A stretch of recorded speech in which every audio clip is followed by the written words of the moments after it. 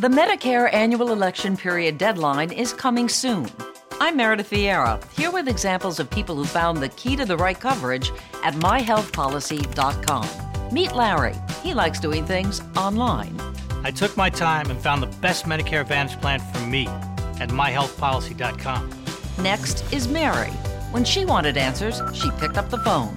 I wanted a local perspective on plan, so I called myhealthpolicy.com. And finally, Michael. I prefer face-to-face, so I chose myhealthpolicy.com and enrolled on the spot. Go to myhealthpolicy.com to learn about top-rated Medicare Advantage plans in your area, including $0 premium plans. Or call 1-800-GO-START. That's 1-800-GO-START. myhealthpolicy.com. Meredith Vieira is a paid endorser. KF Agency operates myhealthpolicy.com, not connected with or endorsed by the U.S. government or the federal Medicare program. A licensed insurance agent may call. To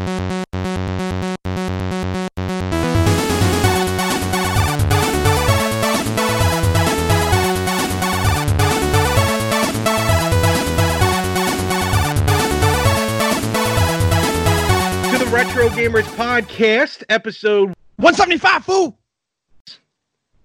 Whoa, Josh, be careful.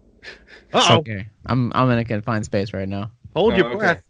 We're doing a hybrid episode this week, and a very safe episode as well. I don't know if it's going to be safe once we kind of get started to talk about this.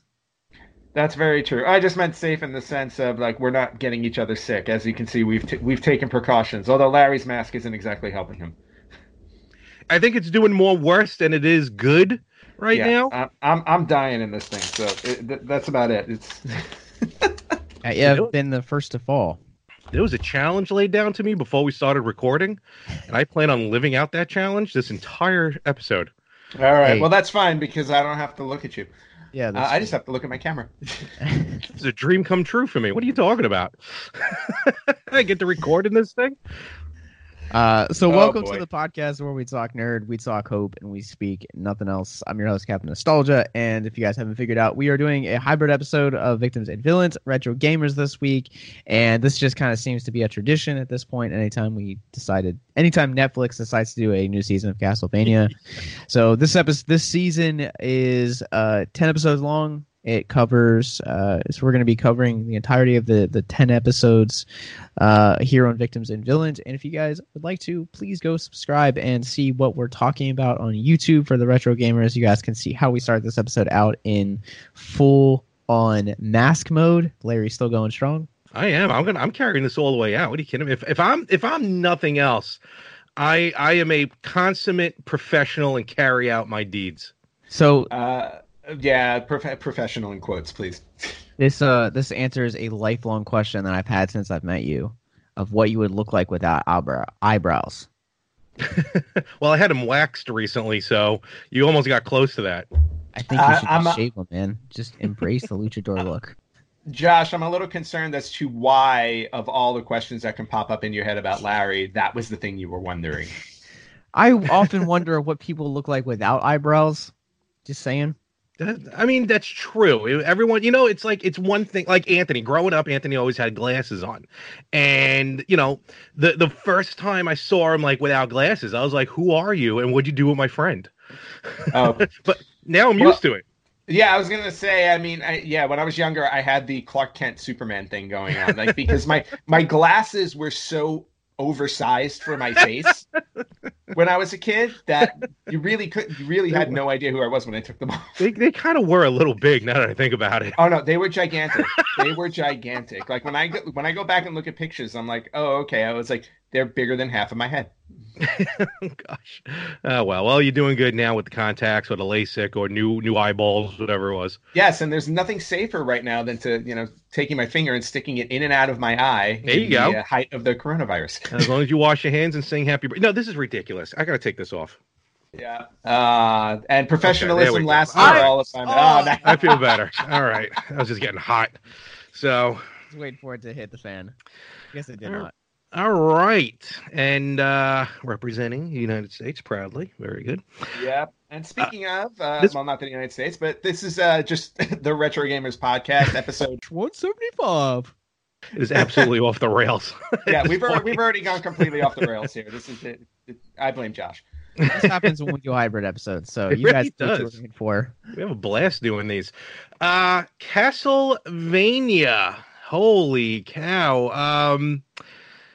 This was an interesting season. I know we're going to get into it. We're going to get into it in depth. And, Josh did minor spoiler with us personally in the chat room when we were talking, and he threw it out. He's like, hentai, look out.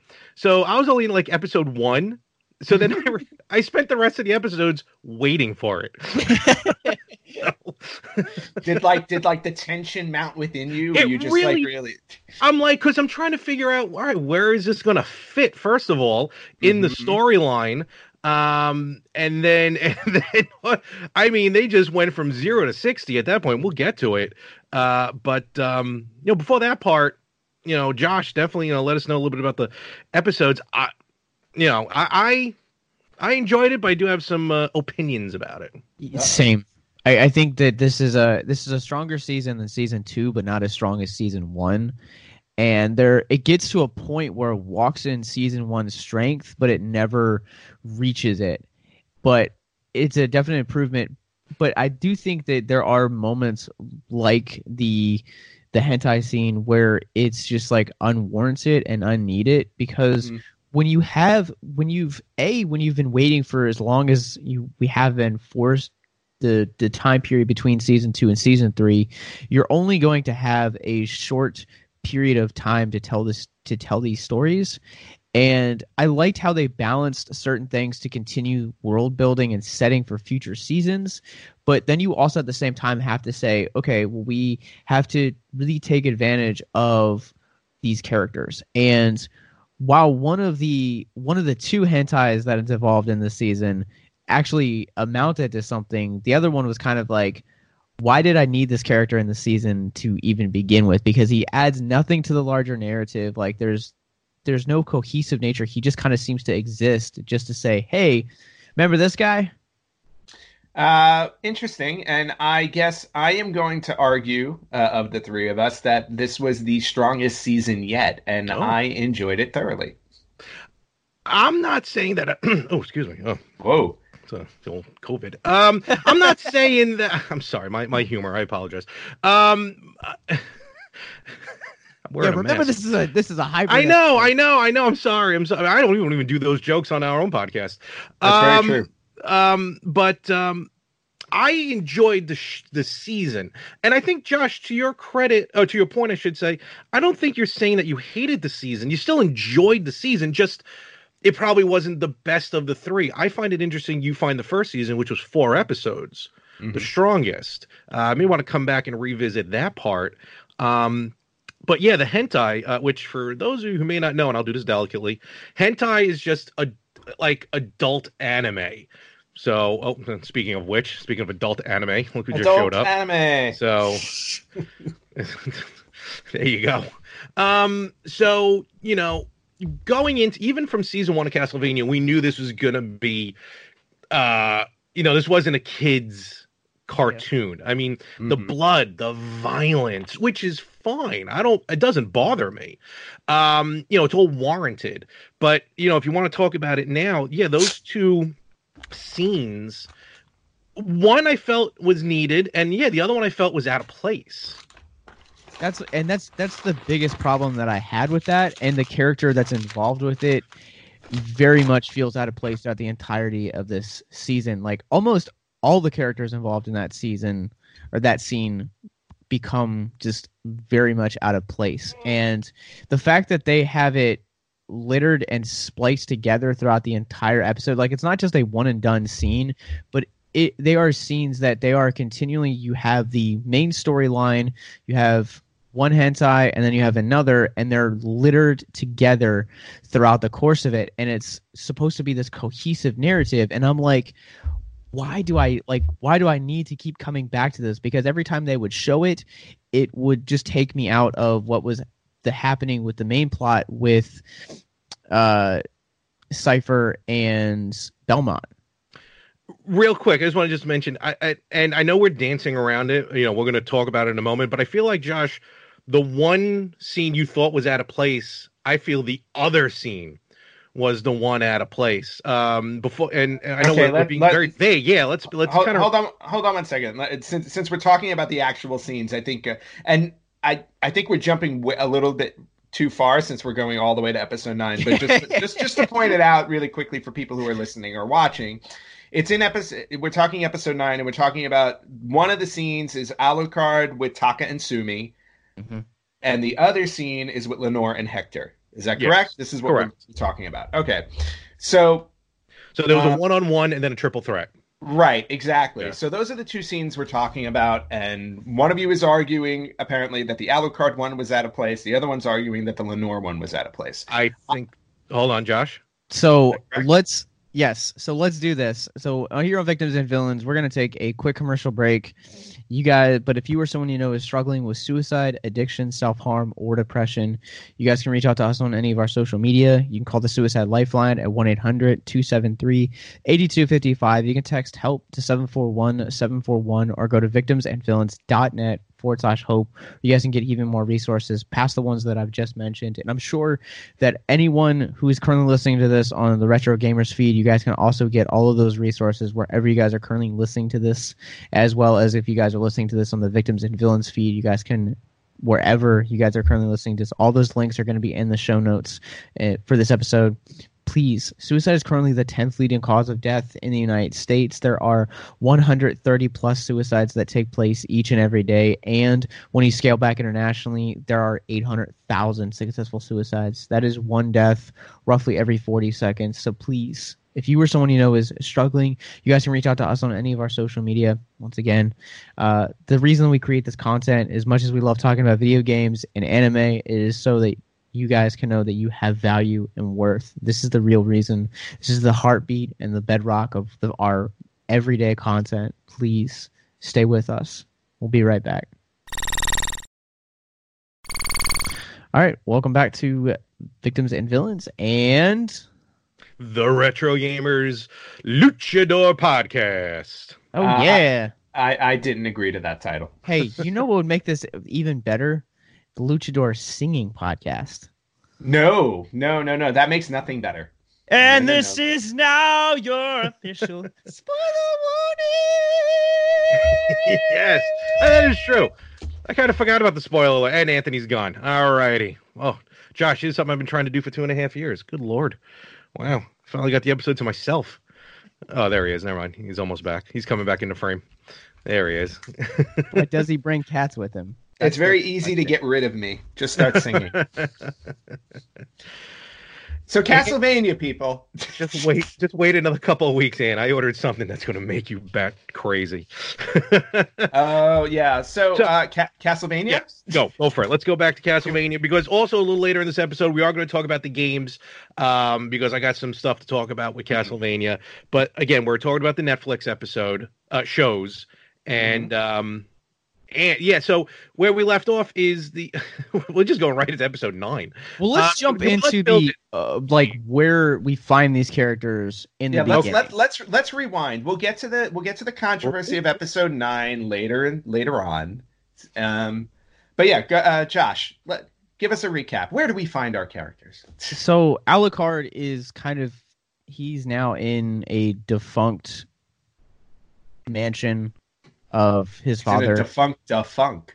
Yes. He no longer travels anymore, and he's just kind of hanging out with the Belmont legacy by his side, and just kind of enjoying, the post-snap Thanos life, just hanging out, just being a farmer. I wouldn't say enjoying, per se.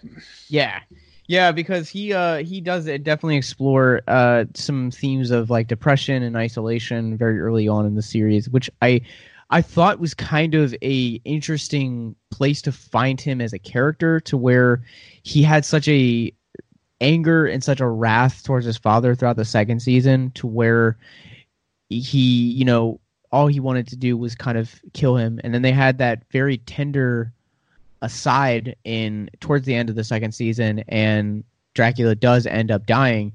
And it's kind of one of those things that we talked about this recently here we did an event, and we talked about just the mental health capacity that something like revenge or anger or bitterness, how it holds and how it takes its toll on your mental health, and how it doesn't bring satisfaction. That's ultimately where you find Alucard at the beginning, where he had been chasing this thing for so long, and ultimately once he had gotten it, there was no satisfaction. Yeah, I agree with that, and I think it's actually a very poignant story for him, because you're dealing with somebody now, to your point, in the aftermath of revenge, realizing that not only is it not all it's cracked up to be, but we're also seeing the result of this.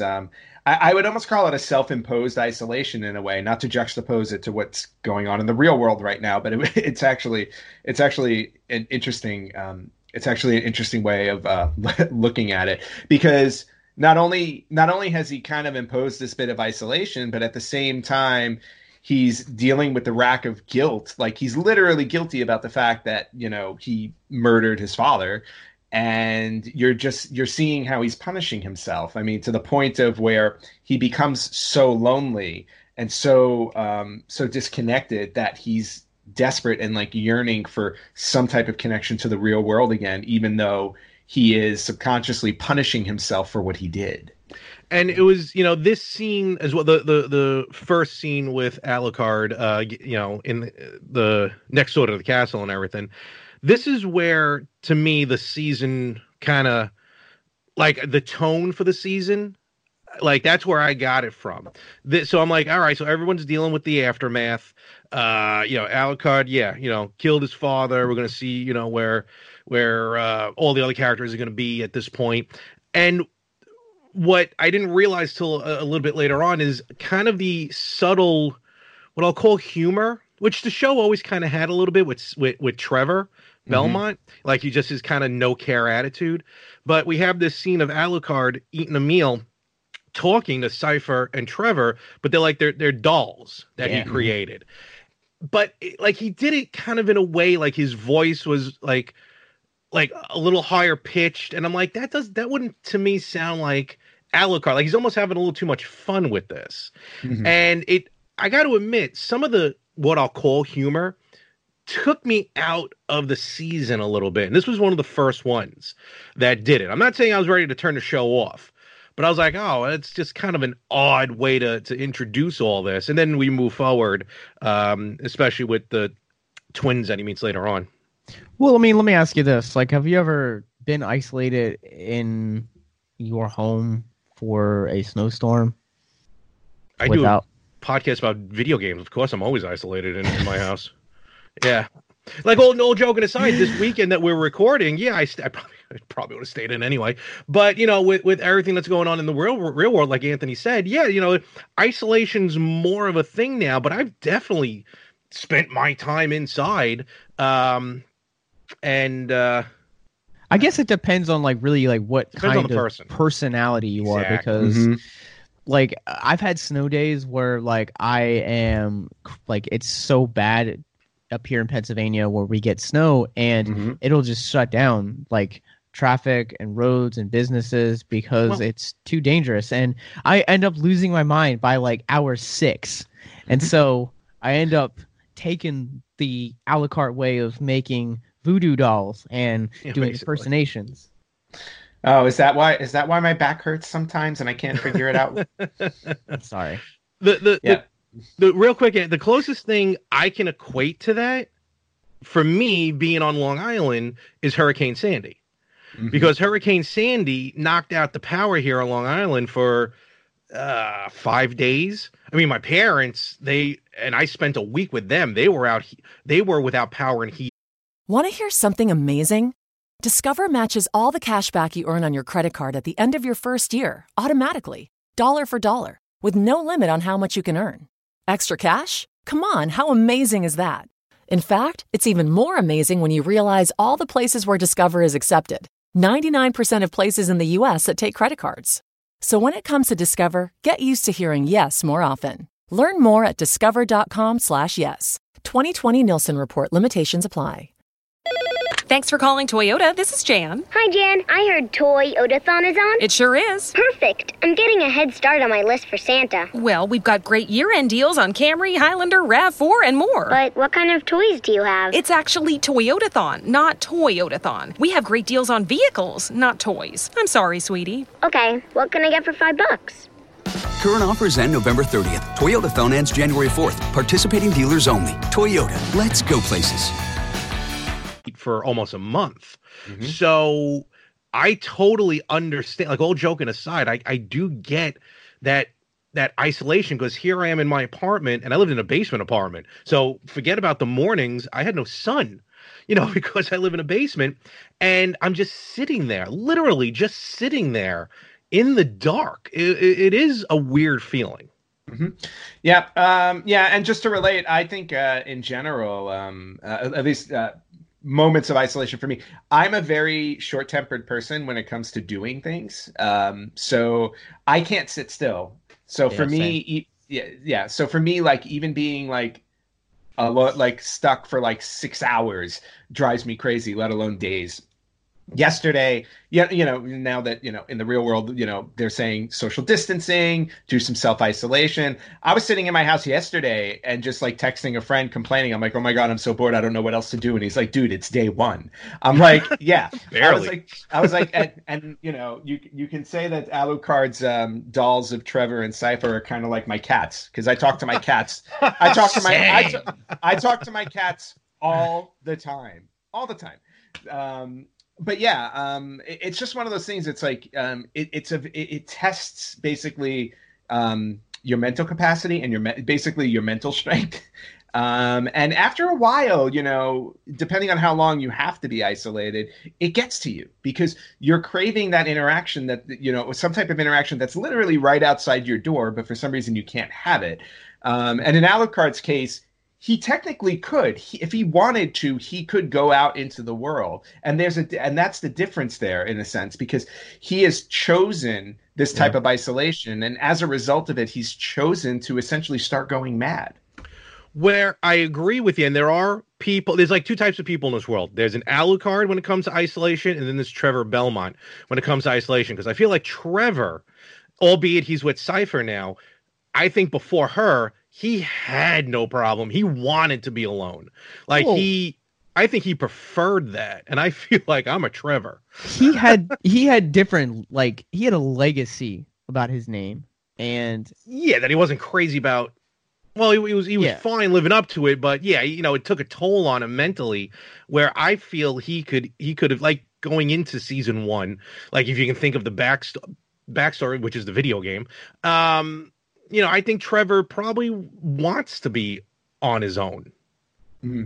Well, I think that's when we first initially meet him, and I think that the reason why we initially met him that way is, to your point, it's like it's the weight of the legacy that's on him, and even though he's up for the task, it doesn't mean that he necessarily enjoys the fact that he's doing this. I think he's good at it, and he knows he's good at it, and all of that, but it just takes a toll on you, and you get to that point where it's like, you know what, I've seen enough horrors in the world, and I've inflicted enough horror in the world that I'm kind of perfectly fine just being removed from it.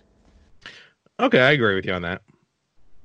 Yeah, whereas Larry, you don't want to be removed from the world. You just do it often. I do, and I don't have a problem with it. I'm not saying. I'm just saying. Yeah, it's not like come knock my door down. I'm just like, right. That's how I am. But then you also see now, when you're looking at season 3, now we're well beyond the whole idea of Trevor being alone. You see what Sypha has brought out in him, obviously, not only as a companion, but as pretty much. I don't want to say, it's interesting because I don't want to say, even though they're kind of shacking up together, I don't want to say that they're a couple. You know what I mean? It's almost like they're companions with benefits. That's how I see them. I don't see them as like a couple. I don't know did you get a sense that they were like together or just? Josh, what's your thoughts? I felt like they were like dating. Yeah, you could definitely feel that they were dating, because there are several scenes littered throughout the episodes where they'll wake up in bed next to each other, or they're cuddling, or there seems to be a closer bond and a closer intimacy within them. And that, to me, was one of the strongest points of this season. in all honesty, because I felt like I stood back, and as I was thinking about each character's arc throughout the course, obviously we've spent the most time with Trevor Belmont, and to kind of see where we find him at the end of the pilot to where we get him throughout the end of this third season and its duration, he feels like a well-rounded character. Like you could see recently, we did an event and we were talking about the importance of community and how we're biologically created to be around other people. Like there's something within us that we just need to have around other people. And one of the things that makes that so is the fact that, you know, we are the fact that we need community for the sake of our own mental health. And I think that's a super important thing that they get to explore. And it kind of almost seems like when he's around Cypher, like you can definitely see that he's been missing that for the entirety of what we've seen him as a character. And so it felt more rounded to his character. It added new dynamics, and the two of them just had really great chemistry. And it was something that I did not know that I needed until I actually stepped into the season. I loved and adored the relationships throughout the season between the two of them. Yeah, no, they brought a light, pun intended, I guess. They brought a light to the season that was majority full of this darkness, and which it's Castlevania. You're right, it's a complete, if I may steal a title from another podcast, a yin and yang between Alucard, who's just so, you know, dark as far as his isolation, versus Trevor and Cypher, who are in this town now, almost trying to live with the townspeople, live like townspeople. Which is, sorry. No, I was gonna say, I thought that you make a really good point, and it also shows you how much Trevor has changed since we first met him, and how like you sense not only the not necessarily the light between them, but the strength between the two of them, and how now they complement each other. But just them coming into town and the overall heroicism between the two of them, and how they now share it with each other. Mm-hmm, mm-hmm. It's funny that you talk about the themes being a little bit darker in this season, but there are certain sequences as you get later on into it, and a lot of I'm not sure if you've seen any of the marketing for like the one-shot posters of this, but it's definitely a brighter color palette than previous seasons. I love and absolutely adore the banner that they released. It kind of almost has like this floral feel to it that I just think is like, when I saw it, I hadn't seen any trailers for Castlevania. I was like, I'm sold on this. And I think that once you kind of get deeper into it and you kind of introduce what was the thing underneath of it called the Eternal what? Oh, the Eternal Corridor? Yeah, the Eternal Corridor. Yeah. Once you kind of introduce that into it, it kind of really opens infinite. Up the infinite. That's what infinite corridor. Sorry. Which is really, actually a real thing. You really start to open up the doors to like more of a color palette, and that I really think complemented the darker nature of the season really well. Mm-hmm. Yeah, and I think let's just stick to the Trevor story, since we essentially had four basic storylines here out of all of this, and sticking with the Trevor one, the whole they were the ones that really brought anything kind of light into it with the whole magics in the Infinite Corridor. And then we also got to meet a new character, Count Saint Germain, who I was really I found him very interesting, and I really liked the direction they went with him. The scholar who's coming in looking, well, obviously he's looking for somebody, and you'll know very clearly they never tell you exactly who he's looking for. Yeah, which I thought was interesting, because I'm assuming we'll find that out in season 4. Because I was sitting there saying, was it his wife, girlfriend, daughter? Like, who was it that he was looking for? We never really got the answer to that. I kind of thought he was looking for Dracula.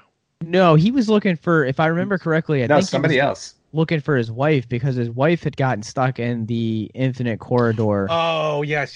Because, okay, I got you. By the way, the Infinite Corridor actually exists at MIT. Oh. Nice. Yeah. See, now I must have missed the part where he said it was his wife that got stuck. I know he said he was looking for somebody. I just didn't. I didn't remember him saying it was his wife. It is the scene where him, Trevor, and Cypher at the bar go to the bar. Oh, okay. So he kind of like explains and does a lot of exposition for his character there. Yep. I just forgot that part, but I think. But what I really enjoyed was that I really enjoyed the story that he was in and the involvement and how he was our main drive into the Priory while Trevor and Cypher were trying to figure out what was going on in the town with the judge, who was also a very interesting character, I thought. I liked the judge. He brought well, I mean, I liked him in the beginning. The judge looked like was going to be a character like in this series. Everyone, I assume that Trevor and Cypher were going to interact with, we're going to try and kill them in some way, shape, or form. Mm-hmm. And the judge comes off as, he's in charge of, what's the name of the town again? Does anyone remember? Lingrenfeld? Something like that, yeah. Yeah, Lindenfeld. And so he's in charge of Lindenfeld, and like he's trying to keep peace between the regular town folk and the Priory. Yeah, the Priory up on top of the hill or whatever. And at first I thought he was maybe part of that, but as the episodes go on until, episode 9 or 10, I'm like, all right, this guy's not so bad. He wants good in the neighborhood. Yeah, honestly. Mm-hmm. That ending, that was creepy. Which I liked because that was like, whoa, this guy had an issue with nothing to do with the Priory, nothing to do with Trevor or Cypher being there. He was just on his own nutty. And the part that clicked for me with that was later on, like episode 5 or 6, when the boy was running through town wanting an apple, and he gives this detailed explanation how to get to like the judge's private apple tree. And even with that, I'm like, that's kind of detailed. That's a little weird. And then when he started explaining that again, I forget who he explained it to. He explained it to somebody else. He explained it to the lead guy in the Priory. I can't remember. Oh, that's name. Right. Yes. And then I'm like, oh, wait a minute, there's something even worse than that. And then when he came out of the room sweating in his house, I'm like, this guy, there is something with this guy. And again, I thought it was with the Priory, and then they cut to the last, I think it was in episode 10.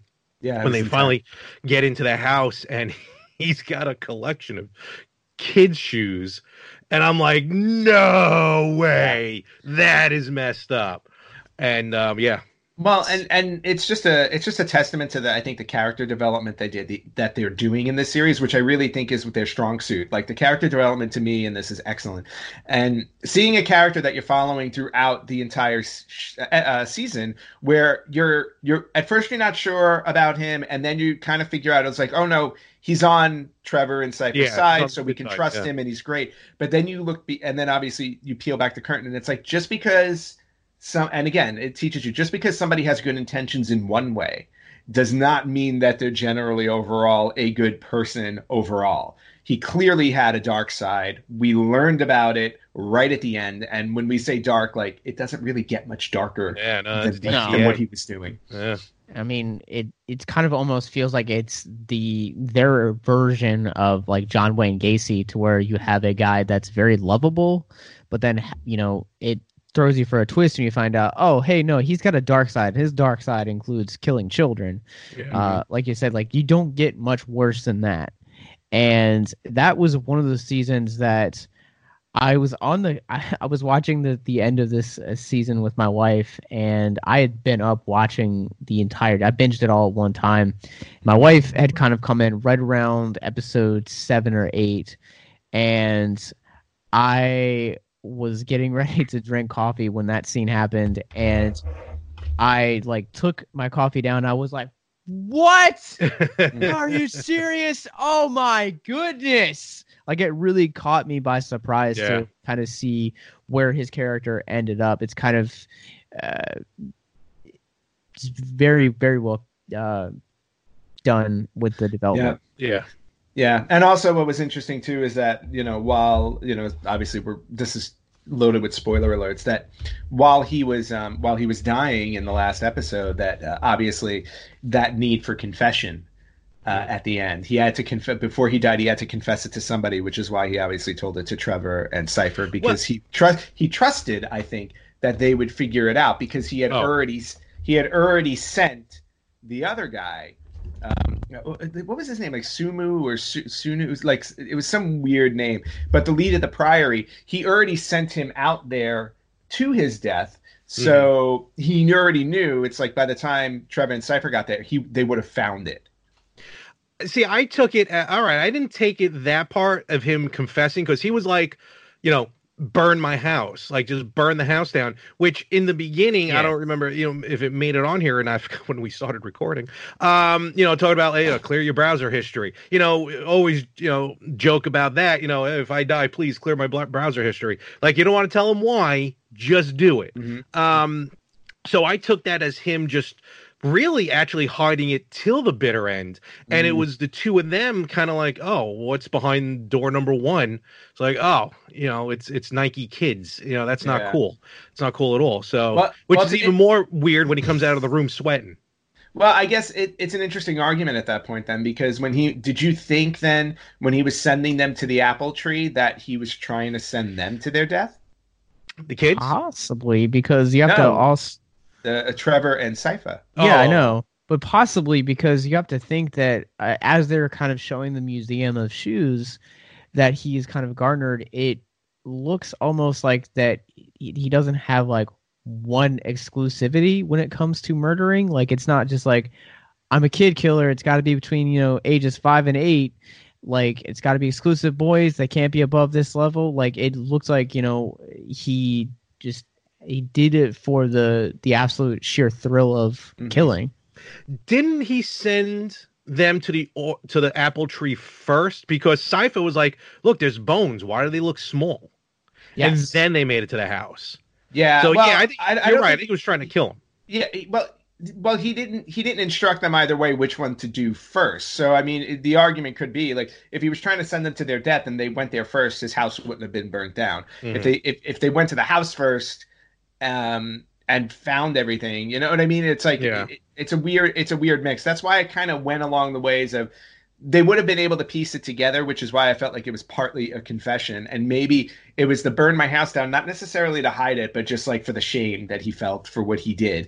I think he realized, this is my interpretation, I think he realized they were going to figure it out. Okay. But if you have a problem with it and when you're alive, I feel like it's a cop-out to have shame in death. Like, if you just live your life free of regret, to quote Watchmen, then when you die, it's a good, peaceful, earned death. Well, I think when you... I was gonna say, I think when you talk about something sinister in the... Want to hear something amazing? Discover matches all the cash back you earn on your credit card at the end of your first year, automatically, dollar for dollar, with no limit on how much you can earn. Extra cash? Come on, how amazing is that? In fact, it's even more amazing when you realize all the places where Discover is accepted. 99% of places in the U.S. that take credit cards. So when it comes to Discover, get used to hearing yes more often. Learn more at discover.com/yes. 2020 Nielsen Report. Limitations apply. The Medicare annual election period deadline is almost here. I'm Meredith Vieira, here with examples of people who started their search for coverage at myhealthpolicy.com. Meet Larry. He likes doing things online, so he started at myhealthpolicy.com. I took my time and found the coverage I was looking for. And done. Next is Mary. When she wanted answers, she picked up the phone. I wanted a local perspective on plans, so I called myhealthpolicy.com and done. Switched to a better plan. And Michael. I met with a local licensed insurance agent face-to-face and done. Go to myhealthpolicy.com to compare top-rated Medicare Advantage plans in your area, including $0 premium plans, or call 1-800-GO-START. That's 1-800-GO-START. Meredith Vieira is a paid endorser. KF Agency operates myhealthpolicy.com, not connected with or endorsed by the U.S. government or the federal Medicare program. A licensed insurance agent may call. Nature and everything like that. I think for the most part, and again, I don't know because I've never done anything that sinister yet. But I think that well, that's sinister right there. Marge Simpson is the worst of all. Yes, she is. But I think that when you're, let's say, when you're dying, a lot of people say this, like, when you're at the end of your life, a lot of people say, you have a lot of regrets. Like, I regret that I did this and stuff. You want to live, to your point, a life without regret. This, to me, was probably his greatest regret, even though he felt a need to do this in life. Now, at the end of his life, he's realizing the mistake that he had made in this and the regret that he had for it, which would have prompted some type of confession. Now, also, with the religious aspect of the show, which we really haven't touched on too much yet, with him, it's also, when you're on your dying bed and you're taking your dying breath, you can basically almost, absolve yourself of all your sins, at the very last moment. So you can head up to God. And if you want to look at it that way, that's his way of repenting for all that, clearing his conscience, clearing all of his sins. And then he goes, no, for real, because in this situation, he may have seen hell with the priory. They witnessed the demons coming down, which leads to the priory, and the abundance of what I felt was completely unnecessary fecal jokes, for both the priory and because we haven't even touched on Hector in the dungeon and everything yet. Oh, we're getting there. The vampires. No, I know, but I'm just saying, I think with him, and then we can move on with that. I think it's just him, kind of his last breath, like, all right, let me clear my conscience. And because technically speaking, if you want to bring the religious aspect into it, technically there's nobody in hell. That's what they say. So he's probably just wanted to make sure he doesn't end up there. Right, but in the world of Castlevania that we're watching, we know for a fact that there are people. Oh demons and everything. Yeah, right. So in this world, and this could have been his way of trying to not go there, because maybe he thinks he did something altruistic by trying to save the town, which, by the way, he utterly failed to. Yeah. But you know what I mean? It was just, again, it's just that last confession. It's like, I'm dying. It's like, I have to say this, or whatever it may be. So with hell, to Anthony's point, there is a very amazing and cryptic scene that I think all of us kind of knew we were holding our breath for throughout the course of the season. I think with the way that season 2 ended, we kind of we had an idea of what season 3 was going to be. And that, of course, was the resurrection of Dracula. And they teased it in once they get into hell, I think it's like the 7th or 8th episode, they give you a little glimpse into hell, and you see Dracula and his wife. And I was so grumpy that they did not do anything with that. I was like, I was very happy they didn't do anything with it. Well played. I am too, but I'm also at the same time, I'm like, all right, you have my attention for season 4. Well played.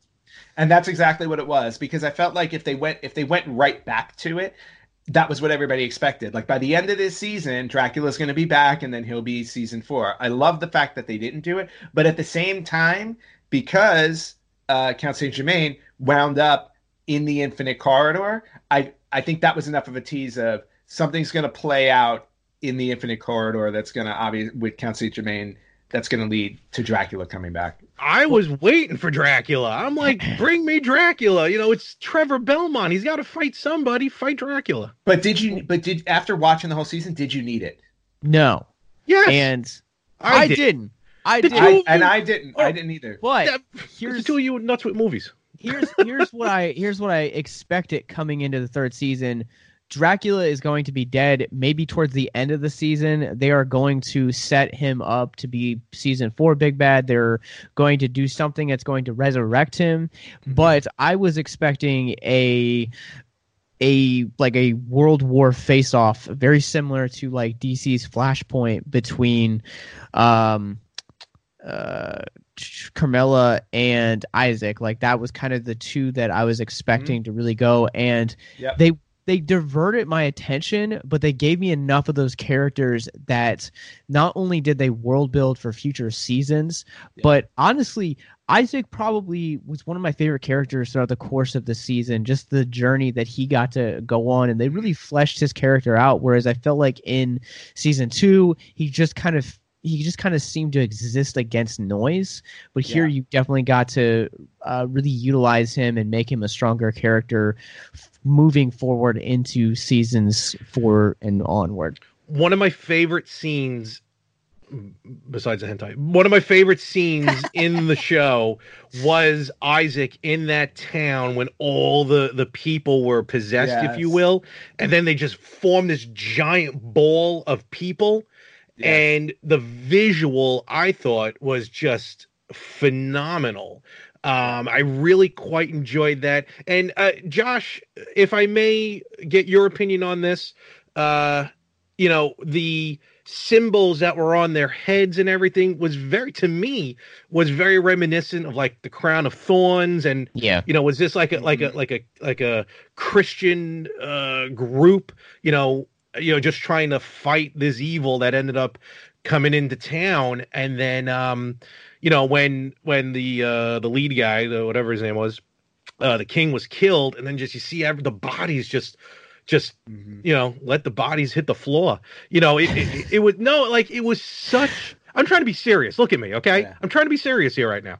Yeah, that whole scene, that whole visual, the animation, everything to me was perfect in that scene. Even with Isaac just making his way up there, running up, just trying to get to this. Almost felt like a level. It felt like a video game level. Yes, it did.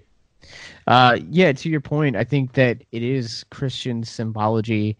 I don't know really too much of what it could be interpreted to either say or mean, but to me, I think that if you're going to have a world where you have let's say a like satanic or atheistic approach to magic, I think you need that just as well for like a god version, because where there's a devil there has to be a god, where there's bad there has to be good, where there's a villain there has to be a hero kind of mentality. And to that point, I think that that's kind of what we started to see throughout the course of that particular scene.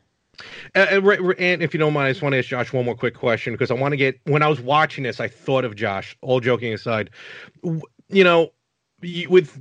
your faith that you express every week, every time on your show, how did you feel, if I may ask, and if you want to answer the question, that's okay, the scenes in the church, like with the upside down crucifix and, how a lot of that was being played out? Like, did you feel like this show's getting a little weird now? So it's no weirder than in earlier seasons where churches are literally being burned down. Okay. Right. So for one of the things that fascinates me personally is psychology, and personally how people believe what they believe, or why people are caught up in the religion or worship the gods that they do. I'm fascinated by cults, and that to me just kind of seemed like very much like a cult. Okay. The way that they approach that, and Sala, who is the main guy, he just kind of seemed very, very atypical of what you would expect from a cult leader, to where he is kind of an extremist. So to me, obviously, a lot of what you'll find in cults are people will take a passage from the Bible and they will basically twist it to their own needs, and that is the foundation for which they will build off their religion or their cult at that point. And there have been several cults all around the world that have taken portions of scripture that they have read to interpret, oh, this must mean this, and that's how they started to have the occult. And that's what you definitely start to see with Salah, is he's taking this gift from God, as he calls it, and he's crucifying it down in the basement. And clearly it's a monster, demon, whatever you want to call it. Night creature. Yeah. That has fallen from the sky. And, he's kind of done his bidding. He feels very much like an occult leader. So I'm at a point where I'm able to having done a lot of research into the occult mindset and mentality, it's really easy for me to decipher Christianity and the many offshoots in the occultic lifestyle. Okay. Yeah. Plus, you're also dealing with a topic that doesn't generally get covered in entertainment and television and film as much, but just the darker side of religious history. Yeah.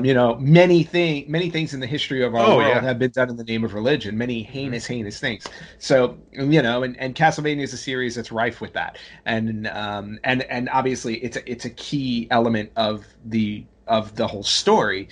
So it's interesting to see the different ways that they've represented that. So, and in this season, obviously we're seeing that with the Priory and how everything gets twisted to to this darker side of things, where all of a sudden these monks are followers of Dracula, and they're basically crucifying this night creature at his request.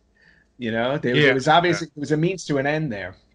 But I wanted to circle back to Isaac's story, because we really just started to touch on it, and to Josh's point, I loved the character development with him, because we didn't know him in season 2, and the entire story behind his journey was he was questioning why Dracula saved him. Dracula clearly saved him for a purpose, and his first intention in terms of that is similar to what we saw Alucard go through in season 2.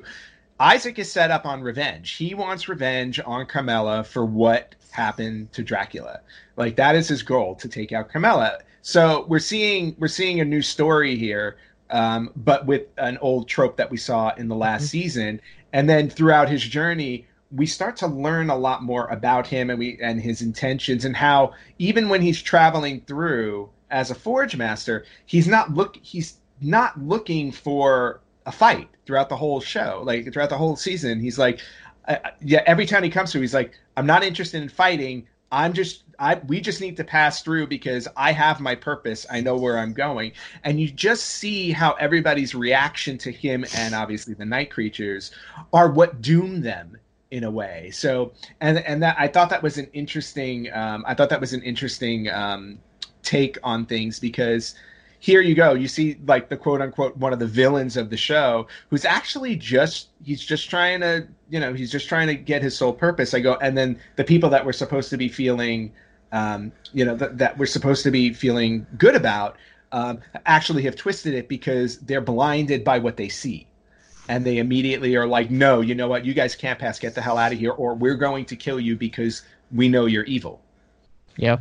And if I can piggyback off that, I think he has some of the best asides too, throughout the course of this season, whether he is talking to the elderly woman, the elderly mage, I think she was, in the rocking chair right before that big sequence we were just talking about, but possibly, and I put this down in my notes, because I really wanted to talk about this scene, and I think this is a hybrid episode, and our podcast talks about mental health a lot. This was probably one of my favorite scenes in this. There's a scene in the 3rd episode where Isaac is having a dinner with the captain of the ship that he is on, and Isaac is telling the captain his story and his purpose for this journey in rescuing Hector, to which the captain shows to which he shows the captain the mirror that he has received from the shop owner as a gift. That simple act of kindness quickly got pushed to the way by the prejudiced nature of the town people, to which Isaac detests how he hates humans. The captain responds, if you kill human evilness, surely you wipe out the human kindness in the same regard. Mm-hmm. And that, again, kind of just goes back to the mental health aspect of, really understanding where even if you're meeting someone at, like, evil, there's also a capacity for someone to be kind. And we all have the capacity to be greatly evil. I mean, our history, like you said, Ant, is littered with some dark religious crusades, but it's filled with serial killers and rapists and child murderers, all in the same. But it's also, then you have people like Mr. Rogers and Mother Teresa, people that are going over and saving their lives.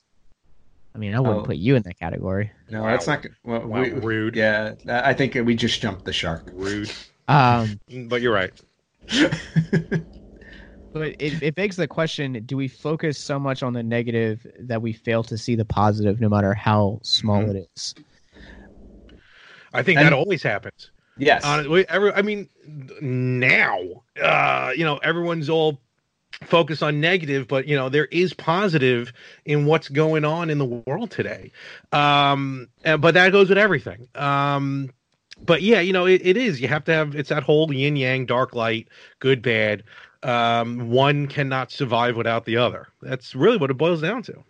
Yeah. And I think what's also a way to look at it is that should the world ever succumb to one side or the other, eventually the other side will return, because, to your point, you can't have one without the other. So no matter how dark things get, there will always be the light side of it. Even if you think it's gone, it's still there. It's just biding its time to surge back up again. And Isaac learned, on that ship, Isaac learned, a very valuable lesson from the captain, which I think also altered his course throughout, where he wasn't just on a crusade to murder people along the way. And I think we learned that very specifically in the town with the king and all of the slaves, basically, that were under mind control, because his purpose to go there was basically, I'm going to build my army. Right? That was his goal. He's like, there are plenty of people there. I'm going to forge night creatures. But then he decided, even when he got there, he said, just let the bodies fall. Instead of turning everybody, he chose to kill the king and let everybody die. Because remember, he said they had to be either wounded, or we saw that in the previous town. Yeah. They had to be wounded for him to turn them into night creatures. But when he got to this town, he realized that, he took a different path. He's like, I'm not going to turn these people. Maybe it was a sense of compassion of they already suffered enough under what happened to them, or it was just, whatever the purpose was, kills the king, lets everybody die, doesn't turn them. He also was very specific. He said, kill the townspeople, just get rid of them. Don't burn the village. Yeah. Because he's probably waiting for new crops to come in.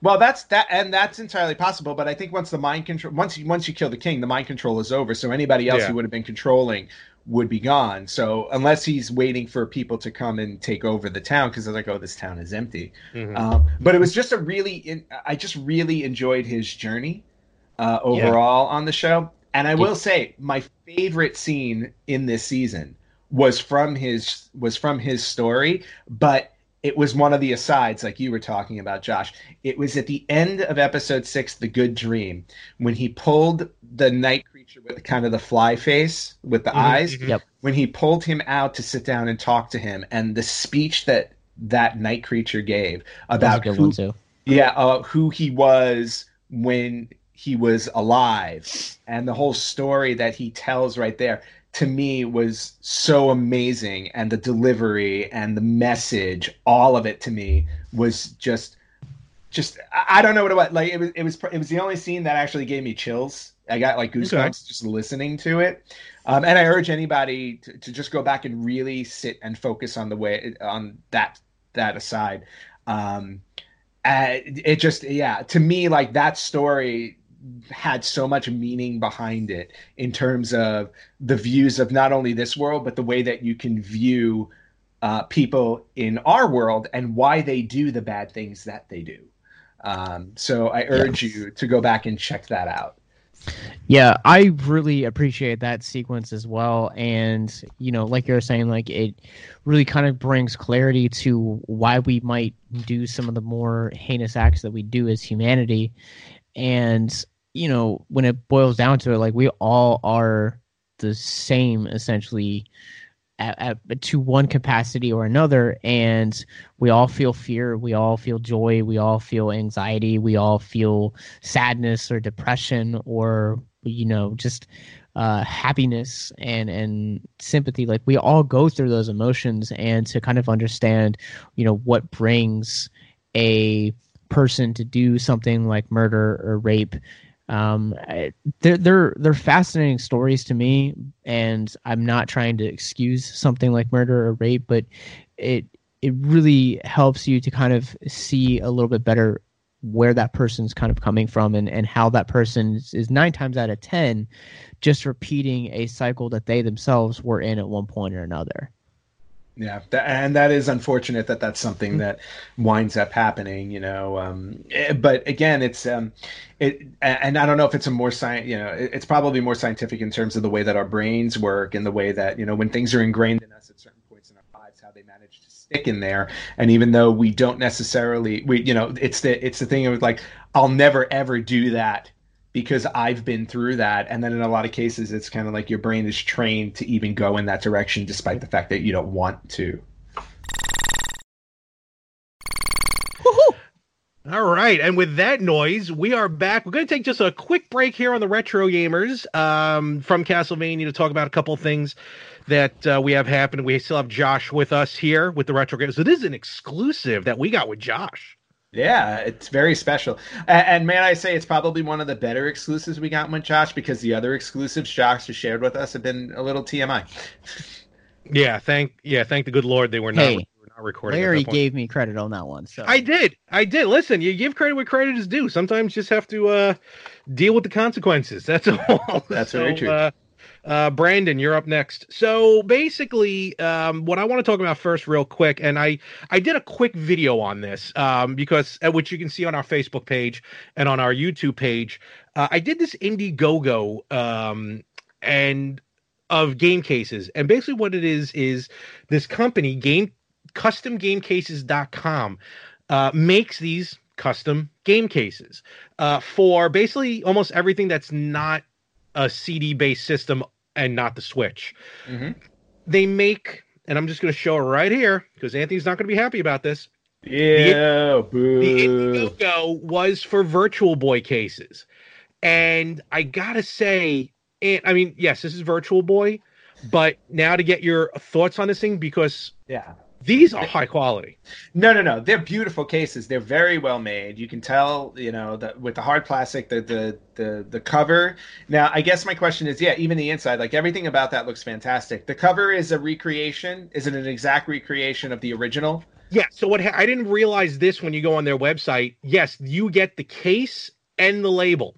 Yeah. And the label is the same label of the game when it came out. Okay. Yes. Yeah. For that alone, for that attention to detail, yes, it's fantastic. Do I regret the fact that you bought Virtual Boy ones? Absolutely. And so should you. But no. And I went on their website after I saw your video on Friday. Okay. On their website. And I love the fact that they do Super Nintendo, I believe. They do Sega Genesis. So they have different systems that you can buy cases for. So I'm definitely all in for that. So they really cool stuff. Also, too, have N64, which is really awesome. The way that the N64 cases look really awesome. They have, and to be honest with you, those are probably the ones I would buy, because N64 games, when you put them on a shelf, you can't see what they are. Yes. Also, too, the Game Boy collections that they have are fairly pretty sweet too. Looking at this one right now, like they look, and I think one of the things that I like most about the cases, they look and handle a lot like Sega Genesis. And Genesis, the way that they have them, you open them up, they're nice and thick. They have a nice spine to them. They have beautiful visuals, and you can also open them up. This is not from the website. This is from the original. See, hey, is that Subterranea? Yep. I own that game. There you go. Nice. But yeah, So, they're very nice cases. Yeah, so I think the N64 route would be the way that I would go, because again, like with all my games on my shelves, I can never read what N64 games I have. I have to pull them out every time. And here's what I like about them as well. And you're right, like the Genesis ones, they just look like the Genesis ones. Yep. Yeah. So if you even need a replacement, they're not expensive at all. And you can get them in either black or red. Game Gear, you can get like 3 different types of covers. So you can get Game Gears that look like the Genesis ones, just a little smaller. Sweet. And like Josh said, you can get N64, which to Anthony's point makes sense with the spine and everything. Like I have 1, 2, 3, 4. I have 6 Genesis games right now that are out of box. I bought them loose. Yep. Honestly, I think they're $5 each per box. They have all 6 of these games. Perfect. So and you I can just just throw get them them. right in. I can throw them right in, and they look original. I did email them though. See, maybe if they start making ones for the EA Genesis games. Oh yeah, that were a little larger. But yeah, check them out. CustomGameCases.com.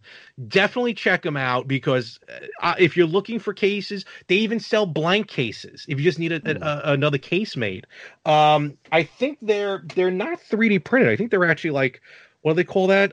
Like pressed or whatever you want to call them, like plastic or whatever. Okay. So definitely high quality. Definitely check them out. Again, CustomGameCases.com. They're definitely on my shopping list. That was a good buy. Yep. That was a good buy, Larry. Even if it was Virtual Boy. Same. Now I need to, because I have probably like 4 or 5 loose Sega games that I need cases for. So now I know that I can go ahead and do those fairly cheap. Boom. Yep. And I think even at a certain price, real quick, then Anthony will go, I think at a certain price, they may even do free shipping or something like that. So that's cool. Is that all you bought this week? From what I remember, yes. Okay. Well, I bought one thing this week that I wanted to share. Technically, I bought those like 8 months ago. Well, yeah, but they just came. Well, and then I'm gonna share what I bought this week, because it was definitely a busy shopping week for me. And I would love to say that I bought a ton of video game stuff, but I didn't. But I just want to share what I did buy this week. Oh, there we go. See? Yeah. Because for some odd reason, everybody has gone crazy and has bought all the toilet paper in the land. That's better than a video game right now. No, I'm telling you, let me tell you something. If anybody out there has like, a Shining Force 3 or Shining Force CD that they're, or some really expensive game that they're looking to pawn off, it's like, I am happy to trade. 1 roll per game. I wonder if Game Dude will buy that back. Right, exactly. If I bring this to Game Dude, how much money do you think I can get? Not used. Well, but in all seriousness, like, this is actually a very scary thing that you can't find toilet paper everywhere you go. But anyway. I got him into showers. Oh, boy. And I also hear there's been a surge on bidets. People are buying bidets. But anyway. I have my own anyway. Yeah, not video game related, of course, but with the current climate right now, with the coronavirus going on and everything like that, just from the Retro Gamers, and I'm sure from you as well, Josh, we hope everybody out there stays safe, stays healthy. I don't know about you, Larry. I'm going to be staying indoors a lot for a little while, which is definitely going to mean more gaming for me. Well, I'm going to have to do some commuting right now, so that's about it.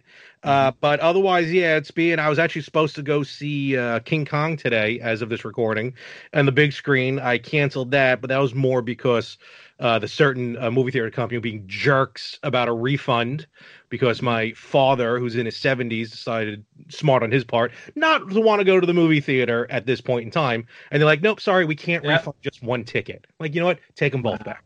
I'm good. Wow. Yeah, the LA theaters right now, some of the theaters, what they're doing is they're only selling certain seats, and they're like 5 or 6 seats apart. Yeah. So, well, it's wacky. Yeah, Josh. It's also most theaters right now. I know that AMC and Regal both have issued social distancing. So if a theater is capped at 250 people, they are only selling 125 tickets. So they're only selling half of what the theater can hold.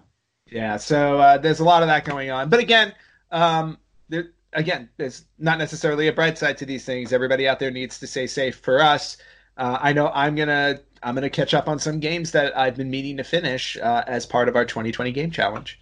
Well, and I got some games as well. We're going to talk about that actually as the hybrid episode continues. But I do want to mention this. Let's talk about some good stuff, which what I did see, which going into this, was worried the topic to talk about was some delays of video game systems because of the virus. But to be fair, with the travel ban and everything that a lot of countries are doing, that ban wasn't really put towards imports and exports as well. But the Polymega, something we've been talking about since probably the inception of this podcast, finally has some major updates because I believe they are back in production because China is starting to come down from all this, and the factories are starting to go back into play. Yeah. So here's some information. First of all, neither me or Anthony right now have been picked for the beta for Polymega, but there is a second round of emails to go out. So we may still have a shot at this. Fingers crossed. Fingers all crossed. The fingers. This is from the Polymega website. The pre-orders on Walmart and Amazon will go live starting April 15th. So now you can start pre-ordering this from major retailers. Nice. Let's see. Retail launch starting on April 15th. The base unit. Wow, we got it at a deal, Ant. The base unit with a wireless controller will go for $400. Wow. And the modular sets, NES, SNES, Genesis, and TurboGrafx, will be $80 each. I'm glad I bought it when I did. So, and again, they even mentioned with China starting to pick things up again, as long as the situation remains stable for the next 30 to 60 days, they're looking to stage the beta releases March, April, and May. And the street date release is July 6 for all pre-orders. So we're looking at July 6. Nice. Worst case scenario.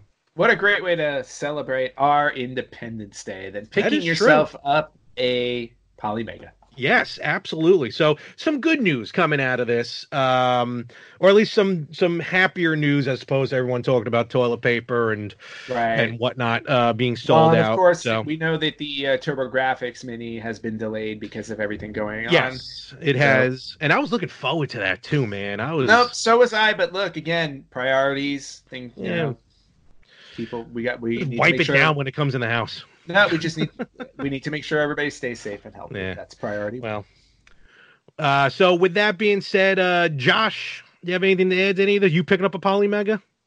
No, I'm still looking at these cases. Those cases are awesome. No, they are. Yeah. Josh is going to go case shopping. Anthony is also going to go case shopping as well. I'll be honest with you. Let me ask you, because I know Ant has more games. Josh, what games do you have? Like, what cases are you looking for?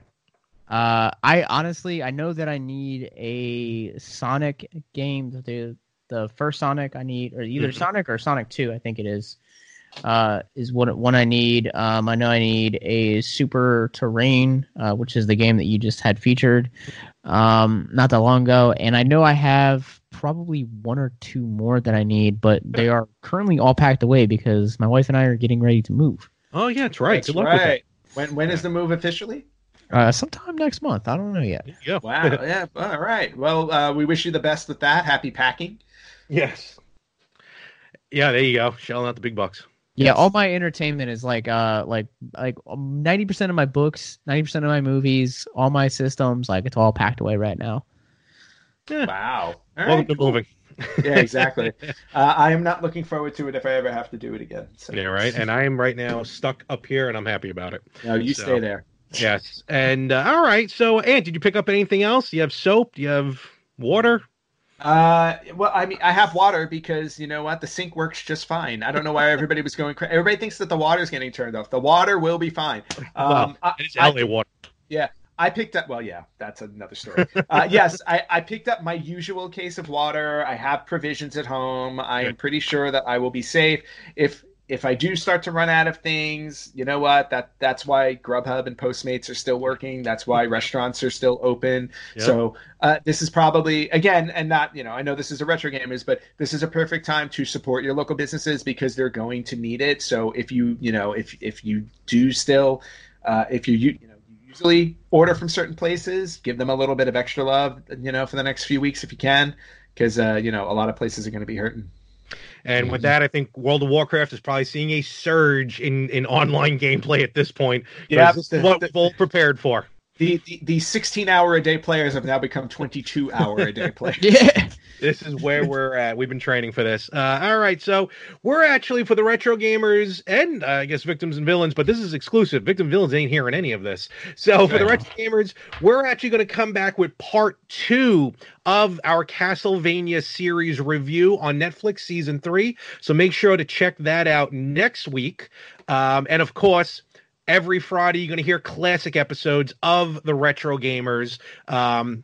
The first 28 episodes are going up audio and YouTube, and then 29 through 99 will go up audio on YouTube, so you can check those out. And actually, since we're closing up this week, follow us up on Instagram, on Facebook, on YouTube at Retro Gamers Podcast. Hit us up on Twitter at Retro Gamers Pod. We want to hear from you. And hit them with the website and the email. Yep, you can check out our website at theretrogamers.com, or you can email us at email@theretrogamers.com. And since we're wrapping up this week, Josh, please promote your stuff. All right, you guys can follow us everywhere: social media, suicide prevention resources, episodes, reviews, contact upcoming events, and more at victimsandvillains.net. Awesome. And with that, we will catch you for part 2 right here next week on the Retro Gamers Podcast.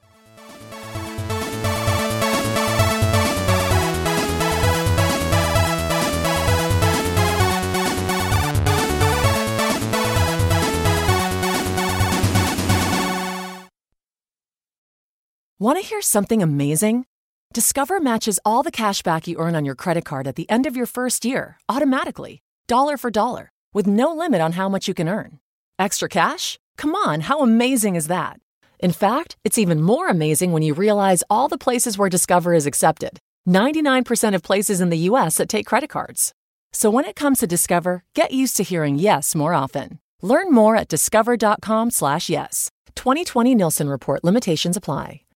The Medicare annual election period deadline is almost here. I'm Meredith Vieira, here with examples of people who started their search for coverage at myhealthpolicy.com. Meet Larry. He likes doing things online, so he started at myhealthpolicy.com. I took my time and found the coverage I was looking for. And done. Next is Mary. When she wanted answers, she picked up the phone. I wanted a local perspective on plans, so I called myhealthpolicy.com and done. Switched to a better plan. And Michael. I met with a local licensed insurance agent face-to-face. And done. Go to myhealthpolicy.com to compare top-rated Medicare Advantage plans in your area, including $0 premium plans. Or call 1-800-GO-START. That's 1-800-GO-START. Meredith Vieira is a paid endorser. KF Agency operates myhealthpolicy.com, not connected with or endorsed by the U.S. government or the federal Medicare program. A licensed insurance agent may call.